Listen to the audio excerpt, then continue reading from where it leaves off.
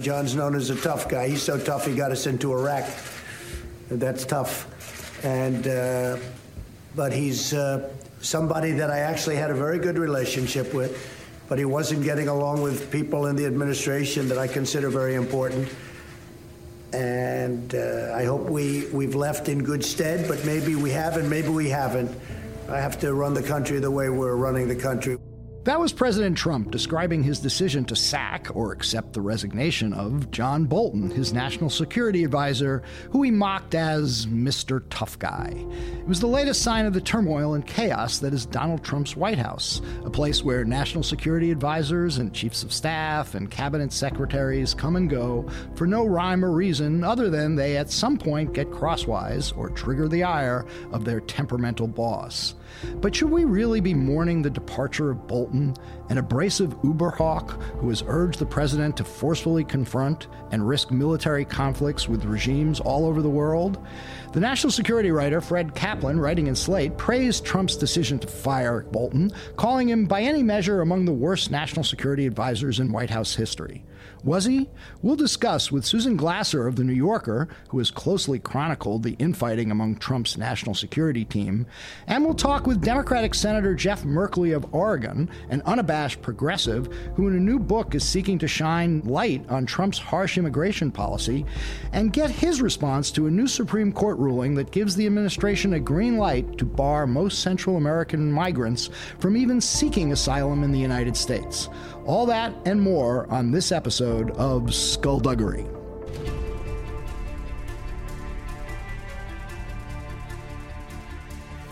Because people have got to know whether or not their president's a crook. Well, I'm not a crook. I told the American people I did not trade arms for hostages. My heart and my best intentions still tell me that's true, but the facts and the evidence tell me it is not. I did not have sexual relations with that woman. There will be no lies. We will honor the American people with the truth and nothing else.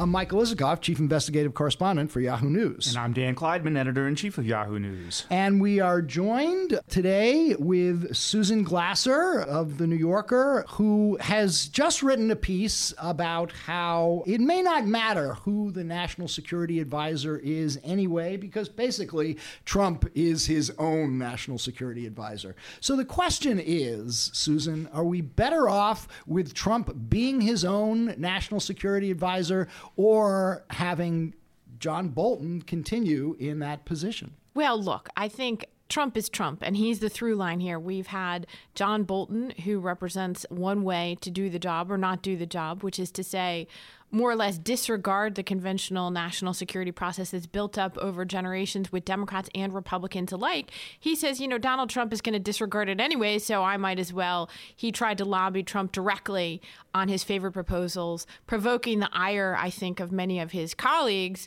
Then he lost their support and Trump's, voila, public implosion. But, he replaced the previous fired national security advisor, H.R. McMaster, the former Army general who was a very hospital corners kind of a guy and ran a very tight ship, a very, in some ways, conventional national security process. The problem there was that it had very little to nothing to do with the president himself. And as Donald Trump has made very clear from the very beginning of his administration, he's the only one who matters. So, you can have it round, you can have it square. Trump is the issue, not particularly who his advisors are. But Bolton, look, the immediate trigger for Bolton's departure was his dissent from the Afghan peace deal. And actually, that was one in which I think most people, left and right, Democrats and Republicans, would agree, at least as far as bringing the Taliban to Camp David was a really bad idea, especially on the week that we're commemorating the anniversary of 9/11. Was this a case where Bolton actually was right?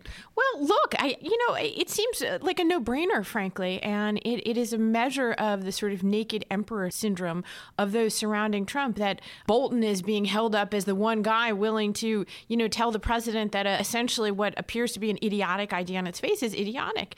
And Mike Pompeo, the vaunted first in his class at West Point, Harvard Law School graduate, apparently didn't tell the president this was a stupid idea. And the vice president of the United States not only didn't tell the president this was a stupid idea, but the mere reports that he might have also dissented from this caused him to issue what might be one of the most slavish and obsequious tweets we've ever seen, in which he not only denounces fake news reports that he might have disagreed with this, again, idiotic idea, but that, how dare we even suggest this was possible. So again, what's frustrating then on the other side is you have liberals who continue to be confounded by how to oppose Donald Trump in a way that of course, plays right into Trump's hands. Come on. You don't have to endorse John Bolton's entire agenda to be able to say that perhaps the man who is a smart ideologue and an experienced bureaucratic fighter might actually have been able to say something sensible to Donald Trump without meaning that everything that he does is correct. Let me ask you this, Susan. You mentioned Mike Pompeo a second ago, and you wrote a really insightful profile of Pompeo. Came out just a few weeks ago in the New Yorker. And by the way, I think this is a guy who's accumulated an enormous amount of power in this administration, and most people don't know that much about him. So it was an important piece in that respect. But I guess my question is, you got someone like Pompeo on the one hand, who you kind of really brilliantly portrayed as this sycophant. The quote that leapt off the page in that story was, I think, some former ambassador who told you that he was a heat-seeking missile for Trump's ass. And basically, he's pretty pliant. I mean, he just seems to do what Trump wants. And then on the other side end of the spectrum, you had this ideologue, Bolton. And I was saying before the show started that in some ways you have to have a kind of a grudging respect for Bolton. At least he's got the courage of his convictions. At least he did oppose things. At least he did speak up to Trump. So I guess my question for you is, what's more dangerous, the sycophant or the ideologue? Well, when it comes to Trump. The sycophant is the one who's still there. So make of that what you will. Listen, that's exactly why I wrote the piece, because there wasn't a piece. And how is it that somebody who in some ways is so little known and certainly had not been really vetted in any way, our system had failed in some ways, is what I found in reporting this piece, by having someone go from complete obscurity a decade ago. He runs for his first race for Kansas Republican Party chairman, finishes 3 out of 3 in that race. And yet here he is, the Secretary of State. Many people had said to me, Mike Pompeo has already become the most powerful person in the Trump administration. And this was before the ouster of John Bolton. In Trump's world, it's not about ideology. It's about serving the leader. And, we have, I think, many unusual facets to this presidency, but certainly the fact that we have a president with the most authoritarian personality, inclinations, and instincts of anyone who has served in that office. And so that requires a particular personality type to serve him. And so I think it's been misportrayed a little bit. The idea that there was this fundamental policy and ideological clash between Trump and Bolton that led to this. It's true that Bolton disagreed with the president on a long list of policy areas. I mean, it's astonishing. But you know what? Donald Trump knew that when he hired him, and it was the hubris of the man. He was on Fox News all the time. Absolutely. He's never hidden his views, right? And obviously Trump is a dedicated viewer of Fox, so clearly he knew. Yes. I mean, look, this raises the kind of the larger question about, we know that Trump is transactional more than ideological. But we also know that he's had many, many opportunities to be much more kind of aggressive in terms of using the military, going to war, and he's pulled back many times. Most recently in this confrontation with Iran, where I think the planes were actually in the air and he pulled them back. It looks like he wants to talk to the Iranians again. He's obviously been talking to the North Koreans and obviously bringing the Taliban to Camp David, that idea. But ultimately, does he have a doctrine? Is there a Trump doctrine when it comes to his foreign policy? I always say beware of, anybody bearing doctrines in foreign policy analysis, not just for Trump, but for anybody with a capital D. Usually our presidents, even ones more conventional than Trump, are highly reactive and flexible. And Obama is a great example of that. But to your point, Trump does, I think, want to pivot to deal making right now in diplomacy, if only because he perceives himself and his own brand to be at risk. He thinks that deal making is central to his own view of himself and also to his political identity. And you know what? He doesn't have any deals. He has failed so far. He has blown up deals. He hasn't made them. He's running for re-election. So I think the real risk factor, again, I feel like the conversation is really misportrayed about Bolton. It's not about, Donald Trump who's going to invade Iraq. That's the last war. That's what George W. Bush did. And Trump has made very clear. The risk factor right now in international politics is that Donald Trump makes bad deals. He's desperate. He doesn't care about the details. He doesn't know anything about these places. And the risk factor and the people who are trying to constrain him, he is cozying up to a rogues gallery of the world's bad guys and dictators. And that's the issue. Who is left who can deftly and competently manage Trump? Because it doesn't sound like it's Pompeo. Well, Pompeo's friends and defenders, of whom I spoke with quite a number in the course of doing my reporting, there is, I would say, a subset of the old Republican foreign policy establishment, the very conservative part of them, who believes that Pompeo is in fact managing Trump, that he has done so with a different and perhaps more realistic assessment of what is required to survive in his circle in order to be able to manage him. So there is a subset of people who believe that, but it's a dwindling subset. And I would say that this Camp David idea and the notion that Pompeo didn't try exactly. I would imagine I would like to go back to some of those folks with whom I spoke in the wake of this and say, do you still believe that? In answer to your question, Trump doesn't have a doctrine; he has instincts, and I think that's about it. But that said, let's just drill down on Bolton for a minute, because before we lionize him too much, yes he was right about really stupid idea to bring the Taliban to Camp David.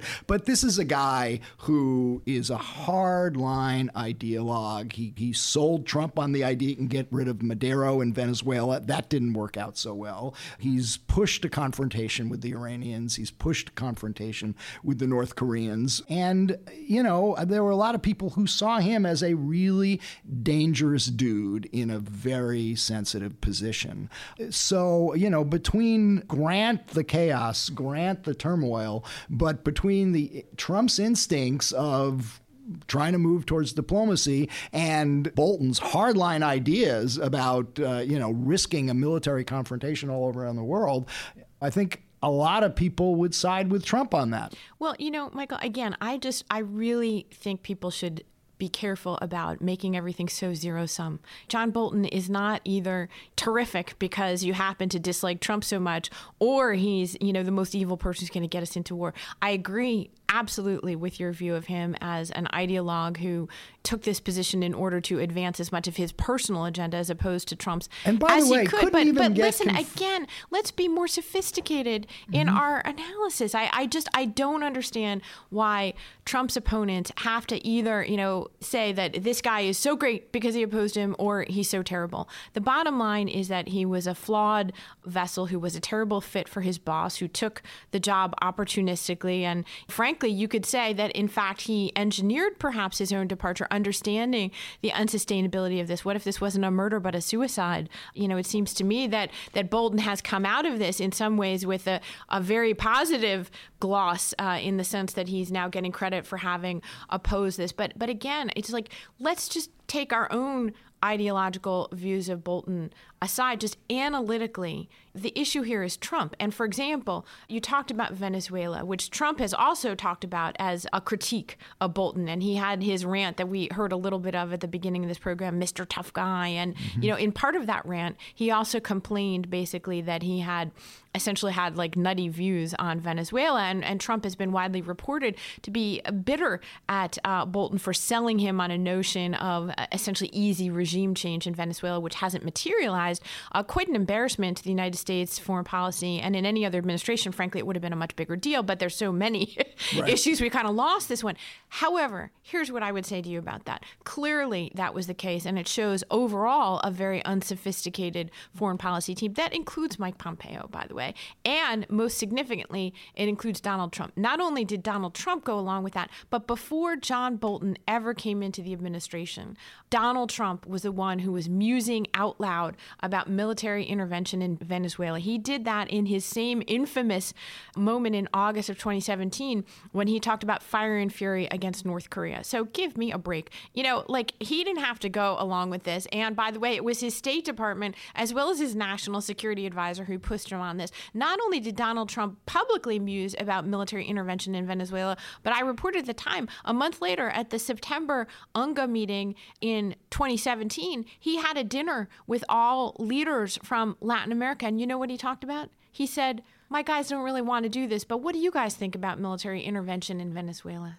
So let me be a little contrarian here, because so much of the analysis, the post-Bolton departure analysis, is about the chaos, about the lack of process. And so I was sort of, noting in the New York Times the next day, Elliot Cohen, who had been part of the Bush administration national security team, lamenting the lack of process in the national security, in Trump's national security office. And I heard Samantha Power doing much the same thing on Rachel Maddow the other day. Okay, so Elliot Cohen, who was part of an administration that got us into the war in Iraq. There was plenty of process, under Condoleezza Rice in the decisions to basically make the most disastrous foreign policy decision in decades. There were plenty of foreign policy failures under Obama, the rise of ISIS, the lack of response to the disaster in Syria, Libya, on it goes.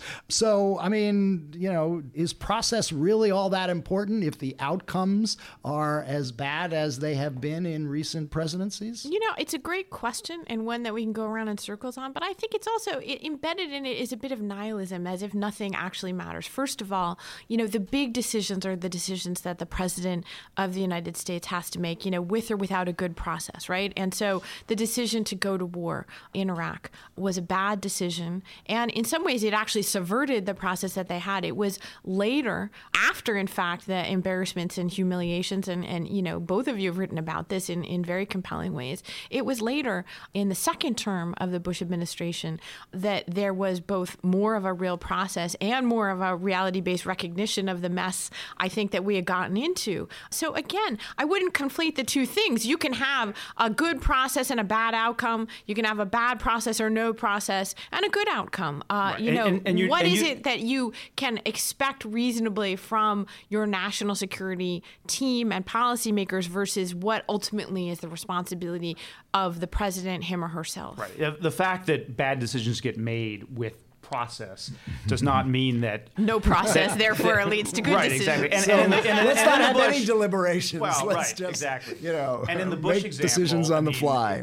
Yes, they did. They did. Condoleezza Rice was a national security advisor in the mold of a Brent Scowcroft, the honest broker, right? But she was subverted the entire time by Dick Cheney and his people, and they cut out the State Department. So there was no real process. Well, there were national security meetings. And by the way, there were people who had warned accurately at the State Department and elsewhere of the kind of chaos that would ensue if they proceeded in exactly the way that they did. There was a Potemkin process in that first term of the Bush administration. Yeah. And also, during the Obama administration, they were all lawyers. They had more process than anyone, and it prevented, I think, some pretty... By the way, I just wanted to point out, back on Bolton for a moment, I remember Bolton couldn't even get confirmed as UN ambassador because he had clearly distorted the intelligence on Cuba and berated analysts who weren't telling him what he wanted to hear. So, that, in a lot of people's minds, that disqualified him from higher office back then. Absolutely, and that was Republicans who thought that. And by the way, here's another thing we haven't talked about with Bolton, but, maybe someday he'll be a guest on your podcast, because it seems to me of all of the people, he is the most likely to pop. Well, he's already done it. Yeah, he already did it on Twitter. I mean, you wrote, have my say. You wrote about Jim Mattis just a little while ago, who's got a book out, who's, I think there's a term in Orthodox Judaism which is like sort of an acceptance of silence, and that's what he's doing. He wrote this book, which is the opposite of a tell-all, and Bolton obviously is taking a very different attack already going on Twitter to get his narrative out, to say that he quit, he wasn't fired. And he said twice to reporters in various messages, I will have my say in due course. Well, I think we're all waiting for his say in due course. So, Susan, what happens next? I mean, Trump said he's going to appoint a new national security advisor next week. The survivors on the national security team, Pompeo, clearly were gleeful. They did that briefing right after the news broke, and they could barely contain their glee. So what kind of national security advisor follows Bolton? I would have to think that Pompeo is whispering in Trump's ear. What do you think is going to happen next? Well, it's fascinating. It was less than 24 hours before the rumors, which I had already heard this summer, interestingly, as there was widespread speculation that Bolton would be pushed out or would leave. There were already these rumors inside the national security kind of Trump sphere. Maybe Pompeo would pull a Kissinger and would somehow be appointed to both jobs. Most people think it's wildly unrealistic when you look at how the actual job of national security advisor has evolved, that it's crazy to think you could be dual-hatted in this day and age. And by the way, Mike Pompeo is no Kissinger. But and also Donald Trump is no Nixon. We remember Nixon for his sort of devious domestic political machinations and the illegality of Watergate, but he was a foreign policy president with great expertise honed over decades and a huge interest and flair for the subject. So, obviously this analogy is almost an absurd one, and yet to me it was so fascinating and revealing that this was already kicking around in Trump world, and I heard about it this summer. Absurd? Crazy? I can't imagine that happening in this administration. Well, I have to say, the writer's regret is eternal. And of course, in an 8,000-word piece, the idea that I had to cut that paragraph out, which I did from my piece. You're breaking that here on Skullduggery. But so interestingly, it took less than 24 hours for that to emerge as a rumor. And in fact, Kellyanne Conway, the White House counselor, came out and said, yes, Trump is considering that, along with a list of, she said, 5 other candidates. The only thing crazier is one of the names on that list, Rich Grenell, the ambassador to Germany, who is a total bomb thrower. Yes. The only thing I can tell you about him that I know is I first met him introduced by one Ann Coulter, giving you his good friend, giving you some idea of where he's coming from. The idea that he might be the national security advisor is pretty scary on its face.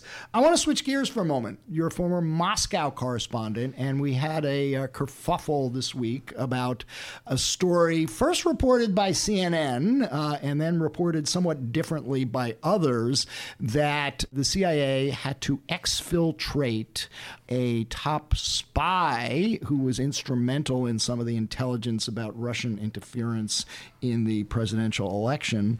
As originally reported by CNN, it was because of concerns that Trump might actually leak the name in some way to his friends in Moscow. Subsequent reporting by the New York Times and others say, no, that wasn't the case, that in fact they were worried about trying to bring him out as early as 2016 under Obama. Your take on this story? We've so politicized everything having to do with intelligence, and especially with Russia and intelligence in this Trump context, that, of course, it's hard for you or me or anybody to really evaluate this competing claims and counterclaims. And, Trump has been at war with the basic notion of a single truth when it comes to intelligence, because he's so concerned to distance himself and to illegitimize the foundations of the very serious questions that were raised about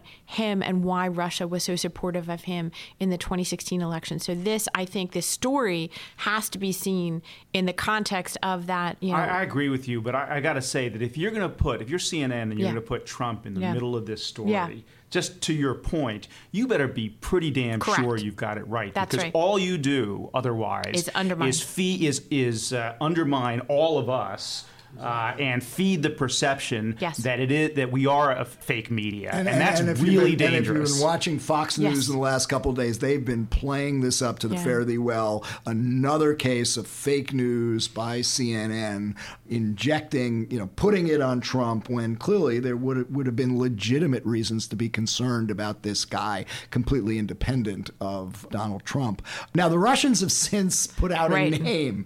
I guess this is a guy who had been an aide to the then Russian ambassador in Washington. They're suggesting he was a nobody, a coffee boy, to coin a phrase. Yeah, Sergei Lavrov was, the foreign minister was laughing publicly about this. What do you but make of course, of the Russian Russians? denials obviously are not very much to be taken seriously. I do take much more seriously the reporting of our colleagues in the Times and elsewhere, suggesting there's a different version of this story. Again, it's the assault on the notion of one agreed upon set of facts that is what we're coming out of this very, very unfortunate moment in American political history with. And I just think that's so damaging. I also think that it is a reminder of how quickly, like a stone, the Russia story has sunk into oblivion. I mean, even by people who are so critical of Trump, and as we speak, they are up on Capitol Hill,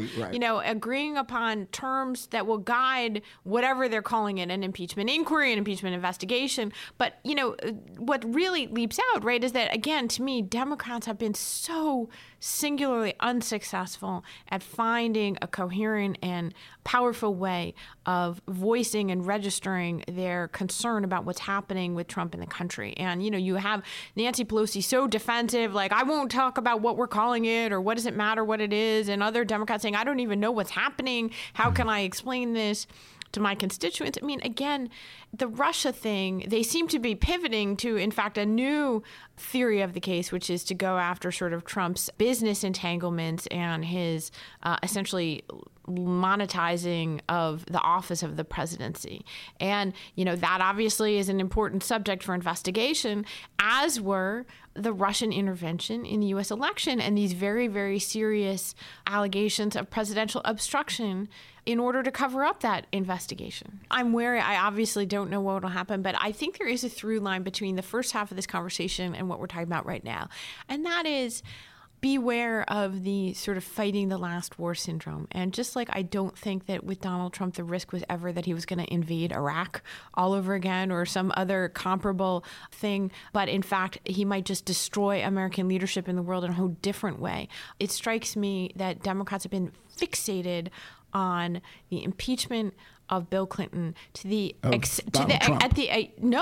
Clinton, and shaping their political analysis of what to do about Donald Trump to the expense of any other historical analogy in a way that almost certainly is greatly to their detriment. Bill Clinton, let's be clear, was like the poorest, president we'd had in office in many years. We're talking about a president who, seems to be enriching himself in the course of the presidency. Although Clinton did pretty well after he left office. I know, but the point is that we're obsessed with fighting the last war. Yes. And I think that has really been intellectually lazy on the part of Trump's critics and probably to the detriment of their political success. I think the war how Trump is tearing down institutions and tearing down facts as we know them and have come to rely on them. And you talk about how the Russia story, the spy story, was obscured by Bolton. But there was another really big and I think really important story that was obscured maybe by the Russia story, which is what was going on at NOAA with the politicization of the reporting of the weather. And this idea that Mick Mulvaney, the chief of staff, is calling the Commerce Secretary Wilbur Ross in Greece, telling him, you got to go after these weather bureaucrats because they're contradicting the president. And then he calls up the acting head of NOAA at 3 a.m. Yeah. What are these conversations like? Can you imagine what this must be like? And, people laugh about Sharpiegate, but at the end of the day, that's right. If you're willing to cook the books when it comes to the weather, then what else are you going to do? Dan, you're going to start cooking the books when it comes to, the jobs reports. It's craziness. Dan, I'm really glad you brought that up. I'm sure you guys have both seen the movie The Death of Stalin. That was the thing that I couldn't help but thinking about as soon as I read this report on Monday afternoon was the first time that it came out that, Wilbur Ross had called these weather bureaucrats and essentially said, don't believe your stinking data. The president of the United States can have any damn weather he wants. Right. In Alabama, I don't care if the pictures show that it's sunny there. There's a hurricane there. And, look, this is Soviet. To me, that was the thing that leapt out at me. Right. The weather is what the leader says that it is, not what it is. Right. Right. I'm not going to believe when Trump starts talking about agricultural outputs and 5-year plans. I'm not going to believe him, okay? Okay. On that depressing note, Susan Glasser, thanks for joining us again on Skullduggery. It's so great to be with you guys.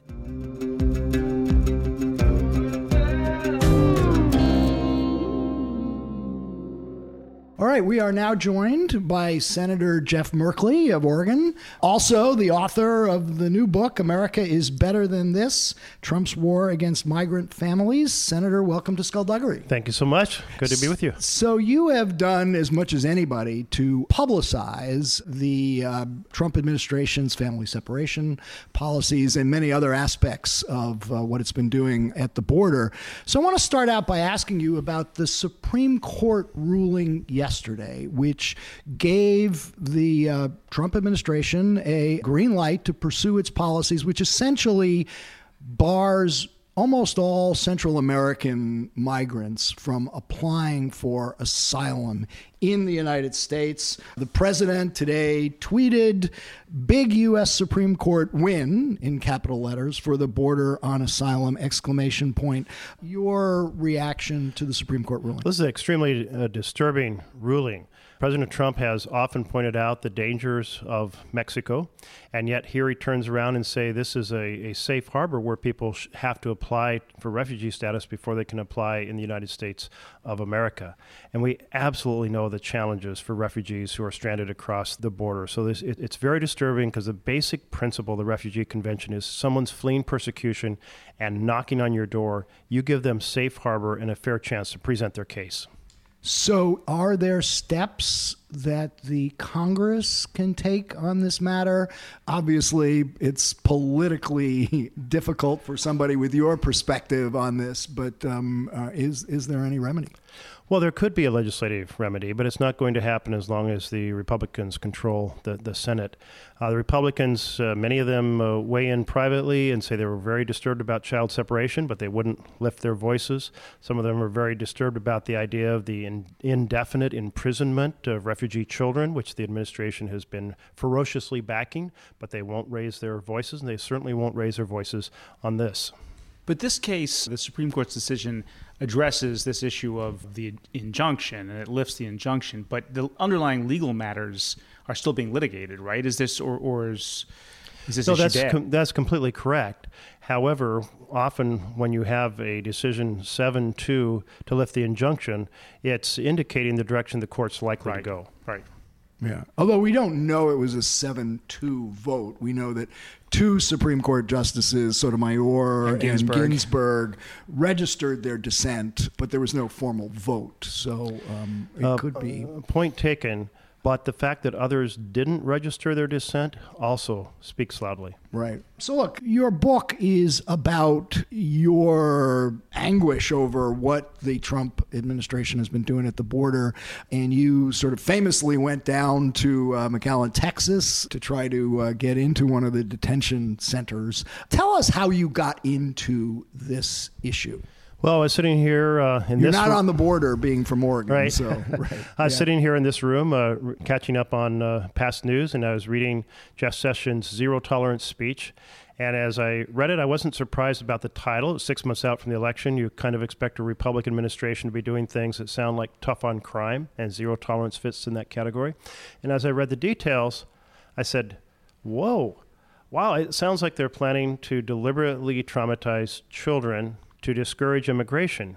I'm sure they're not going to do anything like this. No American administration would do this. No American government would support deliberately harming children. And someone on my team said, well, there's one way to find out. Go down to the border. And I thought, absolutely. And so that following Sunday, flew down with Ray Zuccaro, my communications director. And we had 2 pretty profound experiences within a short period of time. One was going into the Customs and Border Protection, CBP facility, and being the first member of Congress to witness the children having been separated from their parents and sorted into 30 by 30 foot chain link cages. And to stand in front of a cage full of young boys and see them lining up by height, and the smallest in front, just knee-high to a grasshopper, maybe 4 years old, and to ask, these children were taken from their parents, and to hear, well, not all of them, meaning some of the older ones had crossed the border by themselves. But yes, the majority of them was the answer. And just being stunned that it really was being implemented in this fashion. And then a couple hours later, going up the road to Brownsville to try to get into a former Walmart where we heard that hundreds of boys who had been separated from their parents were being warehoused, and tried to get in, and we were not allowed in. It was a situation where we had asked for permission, official permission, been rejected, asked for waiver, been rejected, decided to knock on the door anyway because, after all, you have a facility like that, there must be a lot of staff. Certainly one can come out and talk to us or perhaps give us a tour. And instead of proceeding to talk to us, they called the police, and I saw police cars arriving thinking, well, now this is about to get really interesting. And was it at that point that you decided to go live on Facebook? Well, we had actually started and hooked up to Facebook on our way approaching the building. Knowing that we'd asked for permission and already been turned down, we anticipated it would be a challenge to get in the door, and we thought we should document for America the secrecy with which our government was encasing the results of their strategy of traumatizing kids. And it turned out to be powerful in part because they did, in fact, not let us in and did call the police. It actually, I guess you could say it served our purpose because it helped publicize what something really wrong must be going on if you're not willing to talk about it with a member of Congress. And it got shared tens of thousands of times and viewed by a couple of million people, or a couple. Yeah, it had a couple million people saw it. So it's one of those rare cases that something a member of Congress does goes viral. Now, you would subsequently learn that this policy actually was being implemented shortly after the president was inaugurated, right? That this was something that was going on that no one knew about. That's right. Just 13 days into the administration, of course, there are so many things going on, but it was the first indication that this policy was being pursued. The following month, it was then Secretary Kelly, head of Department of Homeland Security, who gave an interview and confirmed that they were planning this policy. And it was the following month after that, they launched a pilot project, though that was secret, in the San Diego sector. So this was going on from early on in the administration, but it went underground in April 2017 until May of 2018, which raises an interesting question. Why did it go underground? And then why did the administration pull it out from underground and launch it on a full scale? And I would say the answer is that the president decided that this was an effective way of politicizing immigration 6 months out from the 2018 election. You say politicizing, but the president ran during the campaign with promises to crack down on illegal immigration. This was an attempt, however brutal, of fulfilling that promise, right? Of doing what he told voters he was going to do during the campaign. Well, let's look at it this way. The administration went secret on it because they were uncomfortable with the notion that America might respond in a negative fashion to the deliberate injury to children. But why did they decide to go public at the time they did? It is the time, largely, when the Republican Party runs on fear because the American people tend to trust them more than Democrats on security issues. So you have to create a security fear. And this time around, Ebola wasn't going to work. And ISIS wasn't going to work because it had largely disappeared. And the argument that Dems were taking guns away from Americans wasn't going to work because Republicans were in charge of all the branches of government. And crime was down and so forth. So what's left? Immigration. This is the fear factor. And so it really amped up, the whole administration's whole commentary amped up in anticipation of the election. But you also make the point in the book that, if this is at its core a deterrence policy, people have to know about it to be deterred. Well, that's right. That's right.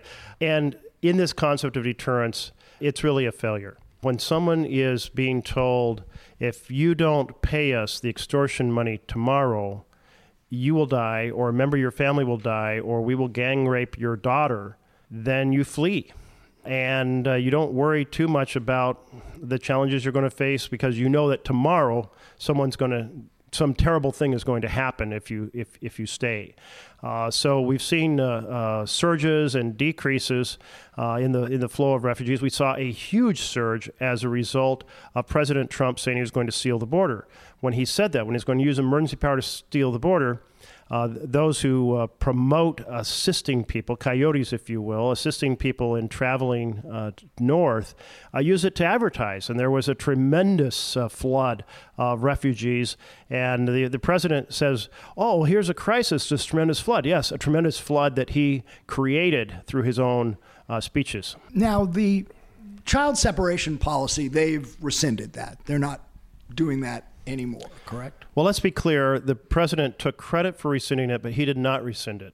The court rescinded it. And at the press conference, when he said he was rescinding it, the document on his table had nothing to do with child separation because it was the court that had stopped child separation.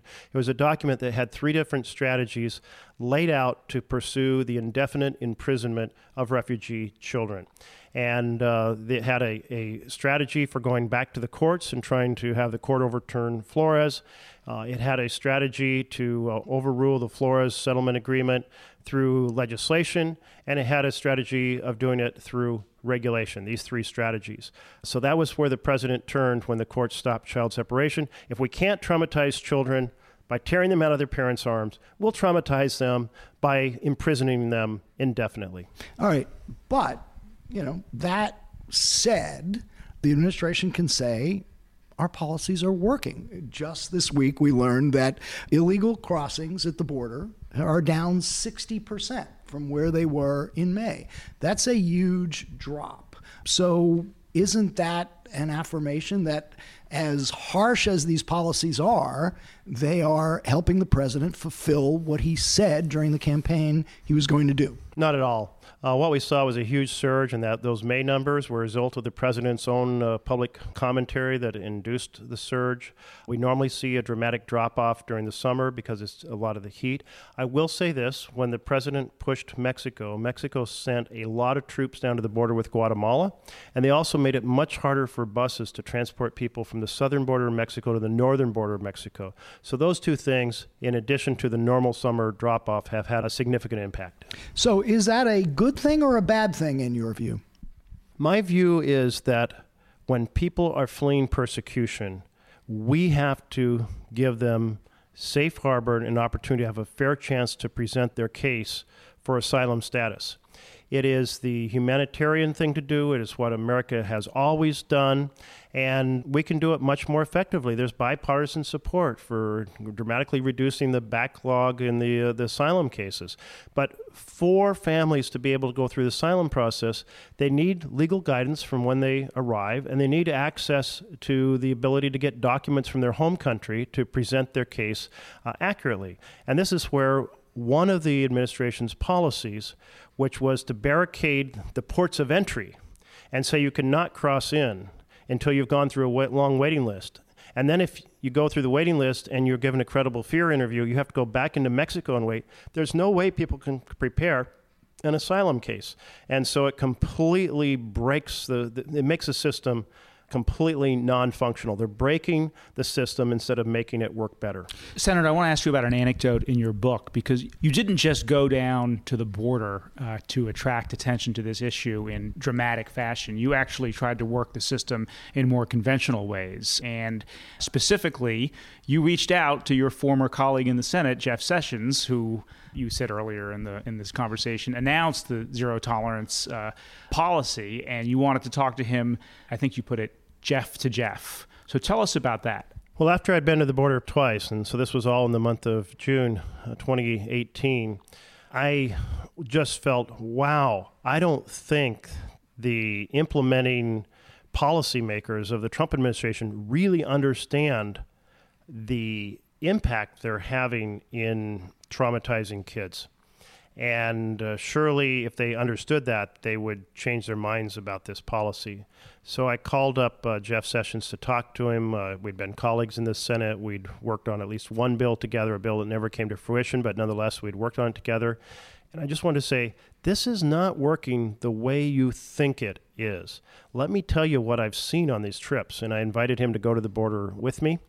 But unfortunately, what I got back were talking points about how child separation was actually a very positive thing, because by hurting kids in this fashion, you would discourage immigration and thereby other children would be spared the difficulties of an immigration journey.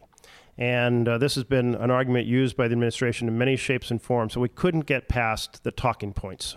So, but that raises a larger question, and I guess I'm curious, what's your reaction to that, and what was your reaction to the rhetoric that you would hear from the administration? Did it reflect a real callousness toward what was actually happening? Did they not know? Did they not want to know? How do you interpret? And the reason I ask it is because, I mean, the title of your book is America is Better Than This, but their views may also reflect, and attitudes may reflect the attitudes of millions and millions of Americans. I think when Americans understand that the heart of the strategy was to injure children, they are not supportive of this. I do believe America is better than this. I do believe Americans are going to throw this administration out the next opportunity next year. The basic strategy of saying somehow you're going to protect children from a difficult journey when they're escaping brutal persecution, be it civil war, be it religious persecution, be it starvation, be it whatever, a gang saying we're going to kill you tomorrow, people are going to undertake that journey. When you line up the CBP officers on the middle of the McAllen Bridge, as we saw on June 17th a year ago, and say, we're sorry, you don't have a visa or passport, so you have to stay in Mexico, that is a complete violation of the Refugee Convention, and it leaves people little choice but to cross between the ports of entry where the administration said they don't want people to cross. They want them to come to the ports. This is one of the big lies the administration said. They said, come to the ports of entry. When people came, they were blockaded. They were left stranded in desperate circumstances. And if folks remember the picture that was in the New York Times of a father, Oscar, and his 5-year-old daughter, Valeria, lying face down in the Rio Grande River, having drowned together with the father's arm around the daughter, and they died after coming to a port of entry and being rebuffed and blockaded. But Senator, you portray in your book and in this interview the people coming, the migrants coming from Central America as refugees fleeing persecution. But the fact is that when those from Central America go through the asylum process, something like 90% don't qualify under current asylum laws. Fleeing economic hardship, which a substantial portion do, is not grounds for being granted asylum. They do not technically qualify as refugees. So if that's the case, then what policies do you have for disincentivizing those people, a substantial majority, from coming through Mexico into the United States? Well, there's a flaw in your presumption. You are correct that on average, depending on the sector, only about 15 to 30% of the applicants for asylum win asylum. I think it's even lower when they're from Central America, but depends a lot by sector. Okay. And it depends also, for example, the rate dropped in half after Jeff Sessions announced a new policy saying those who were victims of gangs, when the gang is a local government, would not be given an opportunity for asylum, and that also those who were victims of domestic violence would no longer qualify as a protected group. So the numbers went up and down a lot over this last year. The burden of proof is on the refugee. It's very hard to demonstrate with evidence what you have been, so let's say the gang comes to your door and says, you don't pay us today, we're going to kill you. How do you document that? And so many of the people who do not qualify for asylum, they don't qualify not necessarily because they don't meet the standard in reality, but because they simply can't generate the evidence necessary to establish the burden of proof. But the answer to your question is, hold the asylum hearings on a timely basis with the ability to get the information you need, and if you don't qualify, you get sent home. And if that's done on a timely basis, that serves as a disincentive for attempting to come with an insufficient case in the first place. So how do you do that on a timely basis? I mean, what kind of resources do you need for that to happen? When families come across the border, they have no idea how to put together a case. And often these cases are deferred and deferred and deferred. And so you have, as I talk to experts in the field, they say, listen, if you have assistance so that you have the ability to, you have the fax machine, you have the access to a computer, you understand what kind of information you have to put together, you should be able to have an asylum hearing within 4 to 6 months. So in 4 to 6 months, you either get a green light or a red light. You get a red light, you go home.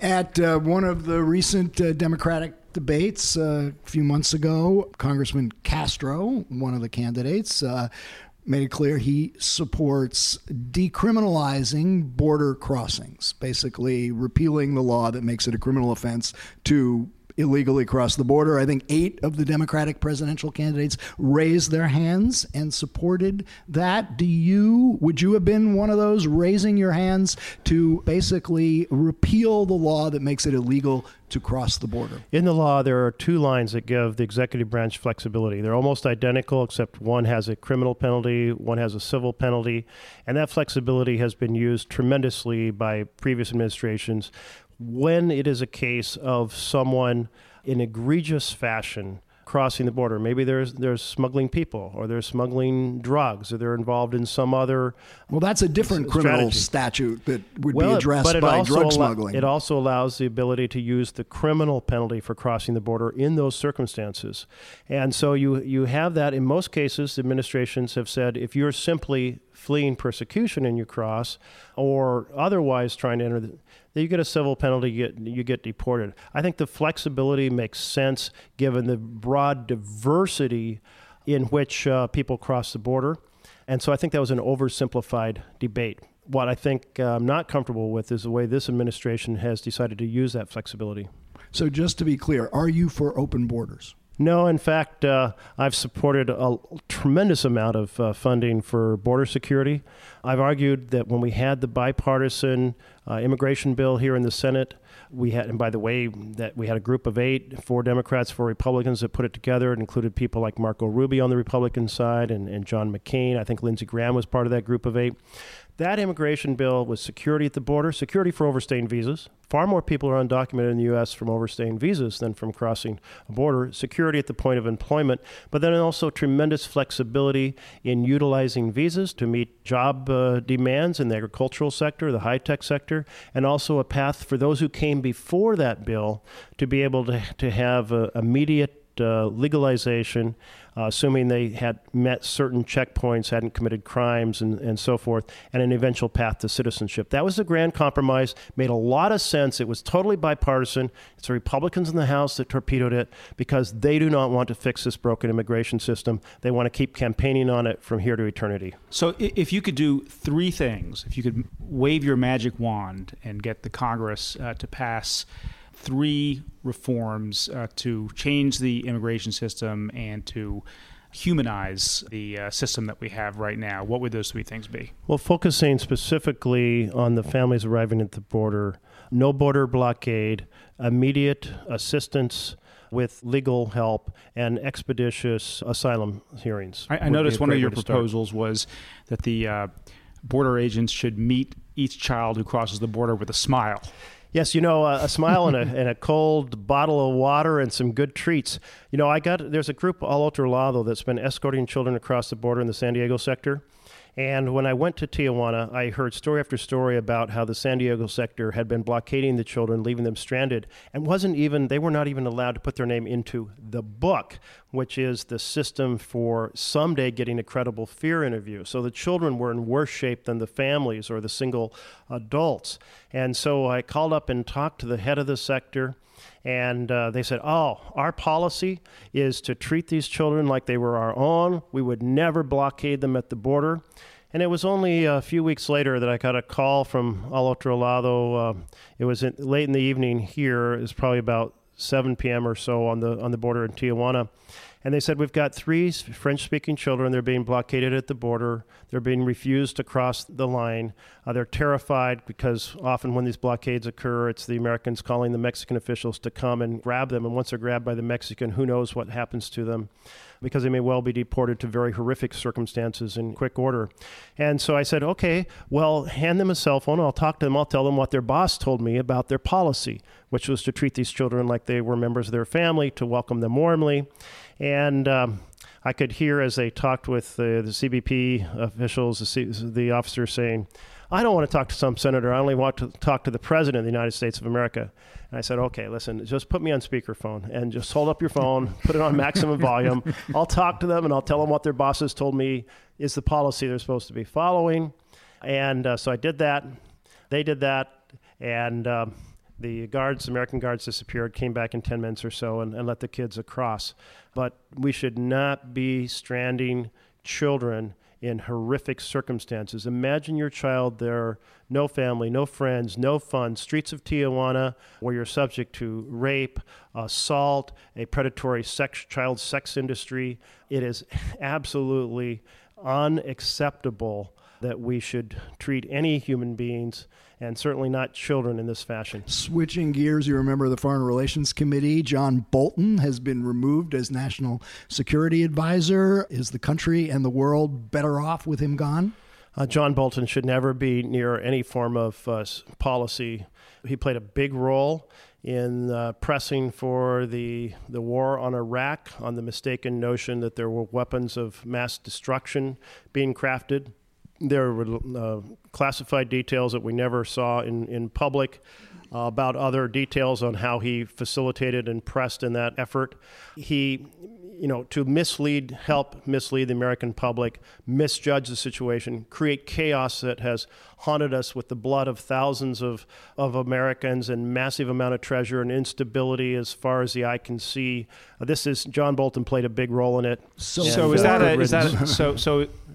that a foreign policy and personnel decision for which you would like to congratulate Donald Trump? Yes, I must say in this case, I questioned why Trump would ever hire him in the first place, and Trump came around to seeing my point of view. So for the record, you are applauding the president for coming around to your point of view. On another Trump-related question, the House Judiciary Committee has just voted to move forward with what Chairman Nadler is describing as an impeachment inquiry. As a member of the Senate that would have to deal with this, were the House to vote for impeachment, do you think it's a wise move? It's late, and it's not expeditious enough. They should move a lot faster. Let me point this out. If you had asked me a few months ago, I would have said, let's see what the Mueller investigation says. The Mueller investigation lays out 4 cases of obstruction of justice. It lays out the details of what has to occur for a felony obstruction to occur. There has to be an act of obstruction. There has to be a connection or nexus, as they say, to a court proceeding. And there has to be intent for the one to affect the other. And in Mueller's report, he goes through in extensive detail the evidence on a whole case, a whole set, more than 10 cases of obstruction. And in 4 of them, he finds massive evidence on all 3 points. And so to me, that's like carved into the Supreme Court, all those 4 words: equal justice under law. So obstruction for you would be Article 1 of an impeachment case? It's laid out so absolutely clearly. Now, my first political act in high school, junior in high school, get the evening newspaper. That's back when cities often had a morning newspaper, an evening newspaper. I'm a blue-collar kid, so we had the evening newspaper. And I read that Vice President Spiro Agnew had been convicted of bribery, of taking $100,000 in bribes. And what was his penalty? $10,000. I'm like, are you kidding me? If you're famous, you get to keep 90% of the proceeds of your crime? What kind of a justice system is that? I mean, ordinary people are sent to prison for 5 years for stealing an apple. And so I was outraged. I wrote a letter to the newspaper, and they published it. And I'm just like, it's core to our nation, the idea that people are held accountable no matter their status. In this case, criminal conduct is laid out in extensive detail. Only the House can address this because the Department of Justice absolutely will not address it. It has to be the House. They're the only ones left. And if they're not going to act, they undermine a significant institution in America, this concept of equal justice. But the question was, Senator, whether it was a wise move. We are in September of 2019 on the eve of a presidential election year. And so at this juncture, you say they should have moved earlier, but they didn't. So here we are now. Yeah, wisdom be damned. And here's what I mean by that. There are times that we are seeing the complete damage to the executive branch, to the Supreme Court through the theft of a Supreme Court seat, through the Senate by the routine use of the supermajority and the paralysis of the Senate. Here is a case where the Democrats hold in their hands the support for or the destruction of a key institution, the idea of equal justice under the law. I think they should move quickly. The idea of 4 months inquiry, I just kind of grabbed my head and said, what are you thinking? There's so much information. Hold 1 month, hold the vote, either impeach or don't, get it done. So if they wait 4 months and vote in December or January, does that make any sense to you? Well, I'm just saying if I was in charge, I would say speed it up. Well, speaking of being in charge, you explored the idea of a presidential run, decided not to do it. Mike just alluded to the presidential debate that's taking place this evening as we record. Is there someone on that debate stage who you're going to back for president? And who is that person?